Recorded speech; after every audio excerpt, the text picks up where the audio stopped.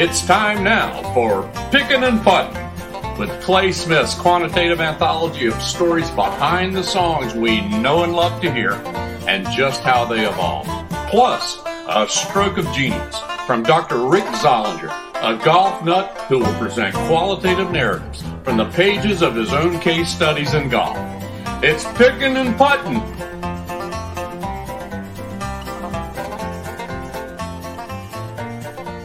Hello, everybody. Clay Smith. Welcome to Pickin' and Puttin'. I'm here with my co-host, the brilliant Dr. Rick Zollinger. Hey, Dr. Z. Hey, man. We be picking and putting. And today I'm wearing my Ohio State hat because I'm going to talk about some father-son combos that have ties to the great Buckeye State. Oh, my goodness. Buckeye country. Buckeye country. Buckeye Nation. Yeah, Buckeye We Nation. need all Buckeye Nation to follow Pickin' and Puttin'. Please push subscribe, ring the bell, subscribe, all that stuff. Subscribe. Awesome. All right, you're going to do a father-son. I'm thinking some famous parents, too, in the world of music. There you go. Gosh knows, man, if you turn the clock back and, well, I mean, if you think of American pop music, you can't go very far from thinking of the Beach Boys. Oh, man, yeah. Brian Wilson was the machine, the brilliance, the genius behind the Beach Boys. You know, he was so influenced by, the Four Freshmen. I mean, it's like those kinds of harmonies that he embellished. Yeah. He was so influenced by. Well, and, Letterman, too. Wasn't it the Letterman? Is that right? Yeah, the Letterman. Sure. Heck yeah. Well, you go ahead. No, they were great. They were great. Yeah. That whole thing, of course, those were, that's the late 50s. And then by mid 60s, I guess it was Brian with Tony Asher. They came up with the project Pet Sounds. Yeah. And that album, prolific. I mean, you go through, you look for testimonials on the Beach Boys, from Paul McCartney to Elton John to you name it. They all say Pet Sounds was brilliant. And that was like a 1966 release. Really? And so during that whole process, of course, Brian Wilson was a complicated man. You think? To say the least. Yeah. I mean, this guy fought depression. He fought drug addiction. But when you sat him down at a piano, I mean, he was in his own outer space. Yeah. And from that, I mean, they would go into the studio, Rick, and he would go in with notes, and everyone would sit in front of a music stand and wait for him. They would have a blank sheet of paper in front of them. And he would sit there, and sometimes he wouldn't say anything for 10, 15, 20 minutes. And then he would walk over to each one of them and give them notes. And he's heard their part. In his head. And he's put their part down. Oh. And he hears all of this separately and then cumulatively. And that was the brilliance of Brian Wilson. And the Pet Sounds Project, they also recorded a song that, gosh, the most moving song I think that he did in terms of thought, process, product, production was Good Vibrations. Oh, okay, yeah. You hear Good Vibrations, and it just takes you, it's like its own little symphony because there's so many little integral parts. And that was supposed to be a part of the Pet Sounds project, but it didn't make the project because Brian had so many running thoughts. The ambiguity of it all complicated the master product. You wonder, and this is just a little medical aside, you wonder how these folks are wired. Oh, why is he walking that thin line of creative brilliance and addiction, insanity, whatever. I mean, it's Great not point. insanity, but why is that such, and it's true of many of these people. No question about it. He was the prime example of a great. Good Vibrations, if you listen to it, and now I'm going to tell you, the process was such that, normally you go into a recording session and you'll cut a song in a day, okay, or a couple of days anyway. But the process on this thing was he had all these little pieces, and they were separate and apart in his own mind. And so he would bring musicians in. They would go in like and do one 10-second part, and they might work on that for a half a day. Then a few days go by, he'd bring some other musicians in and do another 10 or 20-second piece. So it was an amalgamation of this complicated brain. But who the heck produced all that and put them all together? Well, Brian was a brilliant producer, but his idol and who he worked with greatly was Phil Spector. Oh, okay. Another complicated situation. Yeah. There's a yeah. Right up there, Robin Williams. There we go. Yeah, and Tony Asher, and I mean, holy smoke, man! And then his brothers. Of course, he would turn to his brother. Ultimately he wanted their approval, but everybody had been pulled in to these various sessions over a period of time, and then all of a sudden he pulls them in and says, "Okay, I'm ready for you to hear it." And so out of it comes Good Vibrations, and man. Was he number one? That was their first number one. And was he the oldest brother? 66, and it was released after the Pet Sounds project. Was he the oldest brother? Yeah. Yeah. Okay. And then, gosh, he had. You talk about father sons. He had. Wendy and Carrie, the girls. Yeah. And by his first wife, Marilyn, who later on, one of their childhood friends was China Phillips. So Wilson Phillips. Yeah, there you go. That was late 80s. By that time, Brian was it was known for being complicated. That's the best way I can put it. Yeah. And he really didn't have a whole lot of pull in the record industry at that time. And so, but through their network of friends and whatnot, the girls were so motivated, and with the Phillips gal, they came together, and they had a couple of hits, and but he was not involved in that. And his first wife, Marilyn, said, "Look, I'm going to tell you, clean up. I do not want you involved in their career whatsoever." So that was a stickling point there, and another contributor to the complicated life that he had. But long story short, Wilson Phillips had their fame. They broke up. That group broke up, and the girls decided to do their own project and entitled it The Wilsons. And they reached out to their dad, and their dad came in after all and wrote a couple of the songs and played on it. And again, kind of a confusing situation. Obviously, his brain worked a certain way. He heard a sound. He could produce that sound. He could hear your part, teach you your part, produce that part.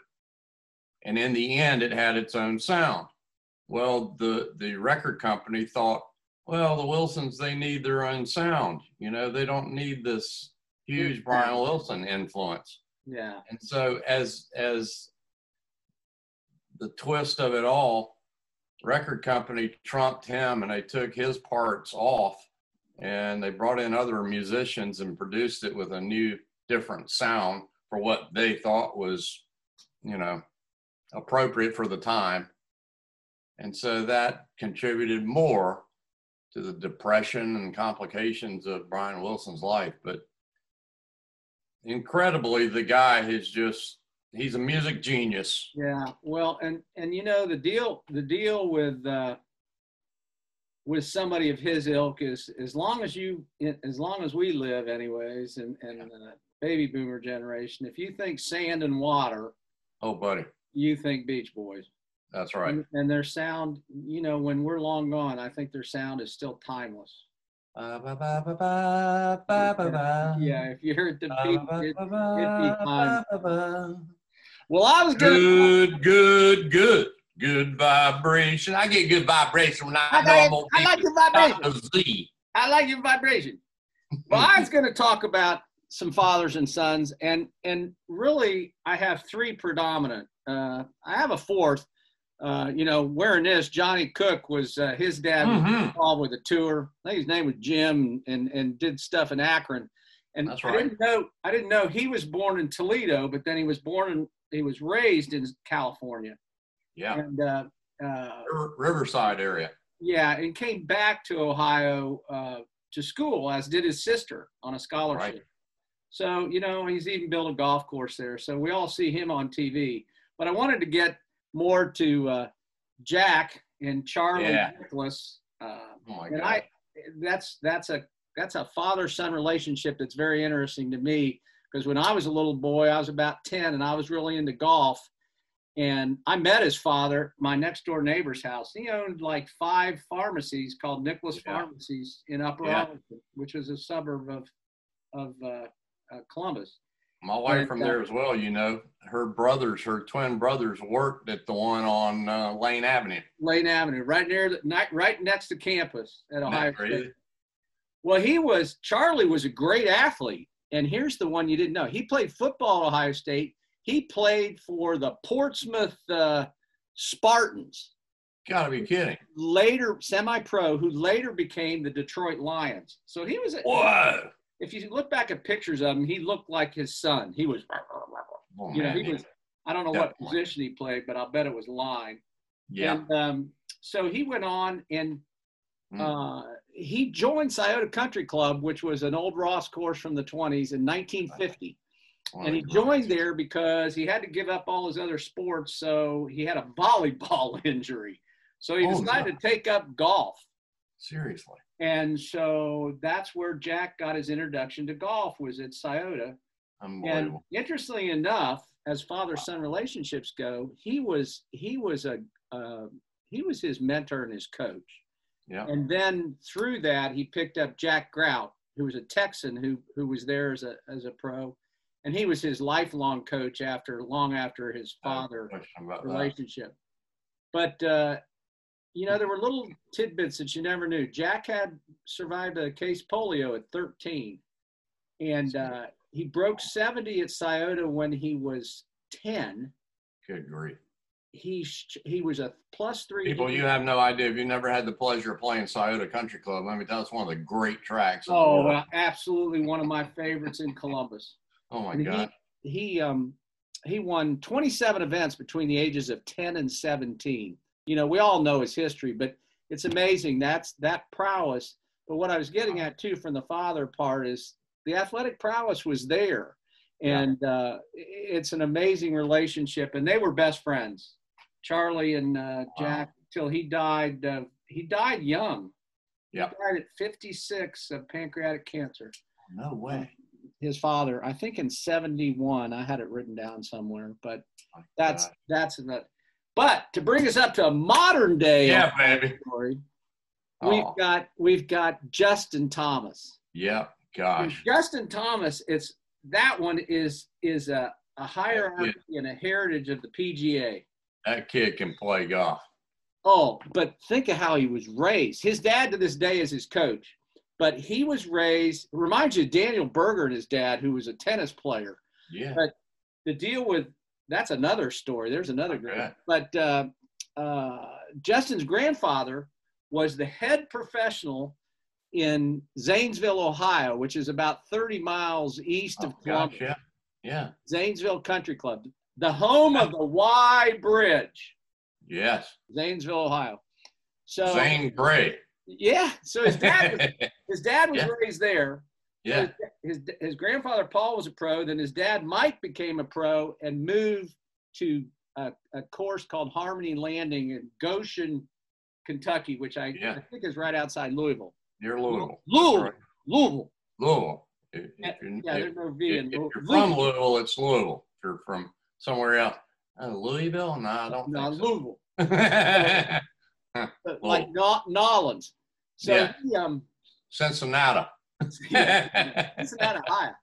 So he was born and raised from the womb to be a golfer. That's all he knew. Yes. And he would play with his father and his grandfather every time they came to down. He knew about his grandfather would come down from Columbus. And anyways, the story with his dad, Mike, was he taught him from the time he could go. He gave him a cutoff. Think of this, because I got one of these. Oh boy. He gave him a cutoff McGregor 2-wood. There you go. Yeah. I think I got one here somewhere. I know you do McGregor woods. Oh, I did. I had one with the keyhole insert. Yeah. They were beautiful woods. Well, anyways, that's how he was raised. And his dad, they said, well, how are you so good a teacher for Justin? And he said, well, I never was pushy. I never took a lesson over 10 minutes. I would give him a little instruction and then go off about my way because I had lessons to give and make a living. And So that was like dropping a seed and letting it grow. And then when Justin would go play a tournament, this is what was cool too. When he was a little kid, and we all remember these days, he would play at a tournament, and as soon as he played, he would call his dad and get home with his mother as fast as he could because he played 9 holes before dark. Every time he played a tournament, he went home and played with his dad. Yeah. So it was. Guy was addicted to golf. Yeah, and then to think, he won his. No wonder he's so good. Well, he won his PGA right here in North Carolina at Quail Hollow. Yeah. Which you and I both know very well. Yeah, yes, we do. You couldn't have had a better. He went played college golf at Alabama. I wonder what the draw was. Yeah, I didn't find that. That would be interesting to know. Yeah, he's an Alabama guy. He's in sports. Maybe he didn't want to go to Ohio State or something like that. I don't know. He's got his Ohio ties. And last of all, let me bring up Earl, because we all know Earl. Now, Earl doesn't have any Ohio ties. Oh, my. But for all of Earl's history. The Earl of Tiger. There's an interesting tie between Jack Grout and Earl, because Earl did the same thing. He raised Tiger to be this great professional golfer. Gosh. But he was willing to hand him off to Butch Harmon at 18. Okay. And he set him up. He moved back. That part was interesting. Yeah. But he was a great athlete. And he played college level baseball at Kansas State. He was a letterman at Kansas State. He's from Manhattan, Kansas is where he's from. I didn't know that. My goodness. And he, he's retired lieutenant colonel from Vietnam War and stuff. And he broke the color barrier in 1951 for the Big 8 conference in baseball. I'll be darned. Earl. Wow. But here's another one you didn't know, or maybe you did. Tiger's name, Tiger, came from a friend of his who was a Vietnam military officer named Tiger Fong. Oh, really? It was Earl's buddy that he got the name from. Yeah, and Cotillo. That was his second wife. I had no clue. No clue. But Earl's raising of Tiger, where it was fun, was that if you really look into it, because of his military background, a Marine discipline. He taught him discipline, and he taught him the mental game. Definitely. It wasn't the physical so much, it was this. Tiger has that, and I don't know about Jack. I don't know where that came from for him. It's not his mind doesn't work quite the way as Tiger in that respect. We call that God-given talent. But the father-son relationships of all these fellas is always unique.